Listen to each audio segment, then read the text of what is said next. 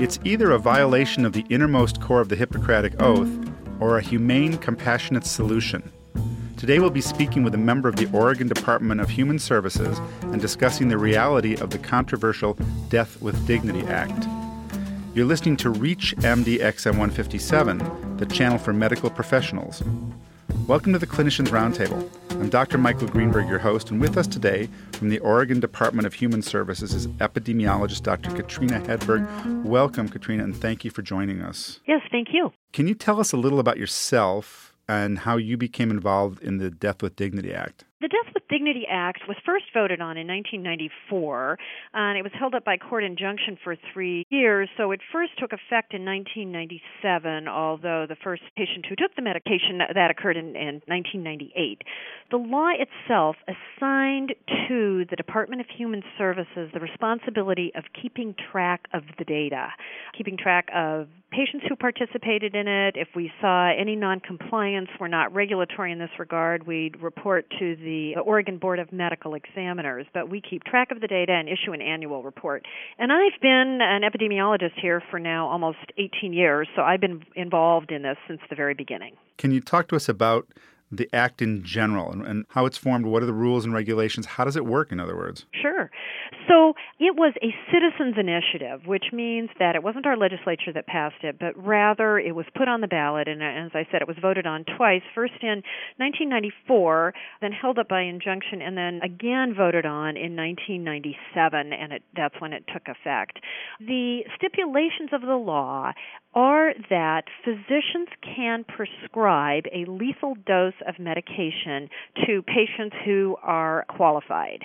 It doesn't address any of the issues after a prescription is written, but in order for a prescription to be written, the patient has to be a resident of Oregon, and they have to be terminally ill with 6 months or less to live. And the medication itself needs to be self-administered, and in Oregon that has been interpreted as being an oral dose of medication. So this is not euthanasia where a doctor gives an injection. In addition, the patient does have to be an adult, so 18 years or older, and they have to be capable of making and communicating a health care decision. So this would not be applicable to patients with Alzheimer's, for example, in addition to cancer. The request has to be voluntary, and actually there are 3 requests the patient has to make. There are 2 verbal requests, and they must be separated by at least 15 days. And then there has to be 1 request in writing that has been witnessed by at least 2 people, not family members or someone who might stand to inherit, for example, from the patient. In addition to these requests, there are actually 2 physicians who need to be involved that both confirm the diagnosis as well as the prognosis that this patient has 6 months or less to live and that the patient is capable. And patients need to be informed of alternatives. So hospice care has to be offered. The patient does not have to be enrolled, but it does have to be offered to them, as an example. Okay, well, let me ask you a couple of questions here. There's a lot of information. A resident of Oregon, how long does one have to be a resident of Oregon? This was not in the initial legislation, so our legislature did define residency, but again, what they came up with is that the physician is the one who determines residency. Factors indicating residency include, but are not limited to, Oregon driver's license, leasing or owning property, income tax returns. So those indicate, but again, a lot of people at the end of life may move to another state or somewhere else to be taken care of by loved ones, and there's nothing that states a patient cannot move to Oregon for end-of-life care, nor does it say they have to be here for at least 6 months or whatever. So it's up to a physician to determine that they're a resident, but it is not that there is no sort of bright line here about how long someone has to live or exactly what they have to do. What you're using in the prescription is what, phenobarbital or? Again, there's nothing that's outlined in the legislation itself.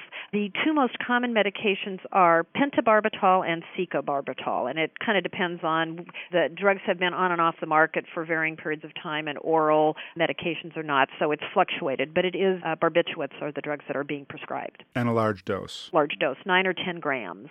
Okay. And for signing consent, is there any provision at all if somebody is incapable of signing it, like someone's in a coma? That just doesn't work under this, does it? Correct. Again, the legislation says that they must be capable of making and communicating a health care decision. Now, one of the things in the Oregon law, again, I had mentioned that it's oral. In the past, one of the groups of people who's been particularly interested or has participated at a high rate are patients who have ALS or Lou Gehrig's disease. Now, the issue becomes, well, what if they don't have the ability to swallow very well or lift the medication to their mouth, etc.? Again, this is not at all addressed in the statute, so it's really up to local law enforcement or DA. This is the kind of thing that has to play out in court because it is not addressed in the legislation itself. But comatose would not work because those patients would not be able to make and communicate a healthcare decision. Okay, if you've just joined us, you're listening to ReachMD XM 157, the channel for medical professionals. I'm Dr. Michael Greenberg, and I'm speaking today with Dr. Katrina Hedberg, an epidemiologist with the Oregon Department of Human Services. And today we're discussing Oregon's controversial Death with Dignity Act. So let's go back and talk about ALS for a second. So it would almost seem that somewhere early in the process you'd want to make this decision so that you could be prepared. But when you actually take the medication, does there need to be a physician in attendance? No, so again, the legislation goes out in detail the steps that need to happen up to the point a prescription is written. Now, the patient is supposed to have 6 months or less to live, and again, with cancer, enrollment in hospice, that's one of the qualifications for being enrolled in hospice. So people can make that determination. However, people may obviously, even with a terminal prognosis, may live longer than that, and not all of these diseases have necessarily predictable course of events. But that's, again, what's spelled out in the statute. So theoretically, if I had my prescription and I had ALS and I could not take the medication myself, I got to that point. If somebody, a family member, actually gave it to me, no one would know. Is that correct? Because you don't need a physician in attendance when the medication's actually taken. Or am I wrong? That is correct. Now, in terms of in attendance, and I can talk about the experience, again, it's a little bit different than what's required in the law. A number of physicians do choose to be present when the patient takes the medication as part of their sort of ongoing care and support for that patient and the family. Oftentimes, there are medical or volunteers who are there who may or may not have medical training. But you're absolutely correct that there is our agency, for example, there is nobody who goes out to watch what happens when the patient takes the medication. What about depression? Now, I've read about this as we read about assisted suicide and euthanasia. There are a lot of patients who are terminally ill who really are quite depressed. Do patients have to be evaluated by a mental health specialist? The statute does not require that. What it requires, again, are the two physicians, both the person who writes the prescription and a consulting physician, who have to determine that the patient is capable. Now, that has been interpreted as also then in the absence of depression, etc. And a number of physicians do choose to have a psychiatrist or a psychologist evaluate the patient, and the statute actually says that if either of the two physicians involved feel that the patient might be suffering from a mental illness or something that prevents them from making a decision, that they should consult a psychologist or a psychiatrist. It is not required by the statute. That said, there are a lot of patients who, about 80% or a little more, who are enrolled in hospice at the time of death when they take the medication, and as part of hospice enrollment, having a mental health provider do an evaluation is part of mental health. However, that may be a psychiatric social worker or something like that. Again, this is not required by the statute.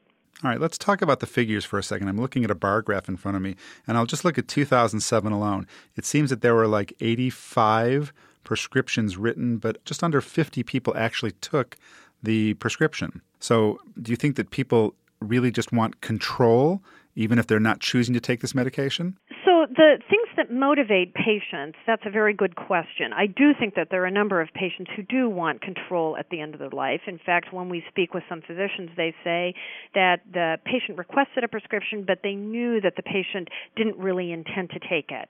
There are other physicians who make sure the patient has taken all of the steps to the point a prescription is written, but they don't actually write the prescription until the patient makes a decision that they are ready to take it, and they dispense the medication at that time.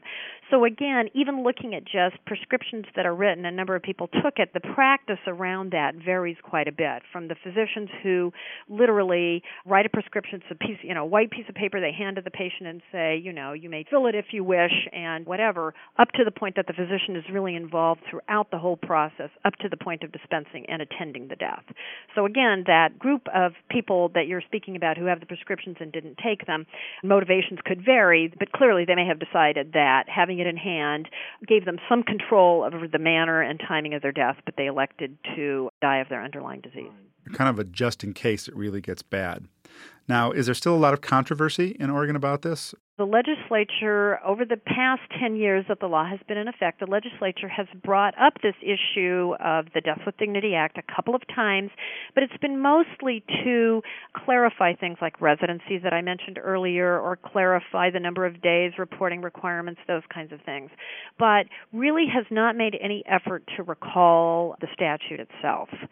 So there have been a lot of legal challenges to the law, including the U.S. Attorney General at that time, John Ashcroft, who was trying to reinterpret the Controlled Substances Act, which, again, barbiturates are the primary medication prescribed for this, but would preclude physicians from prescribing these for the Death with Dignity Act. However, Ashcroft, that the case was argued all the way to the Supreme Court, and the Supreme Court upheld Oregon's law.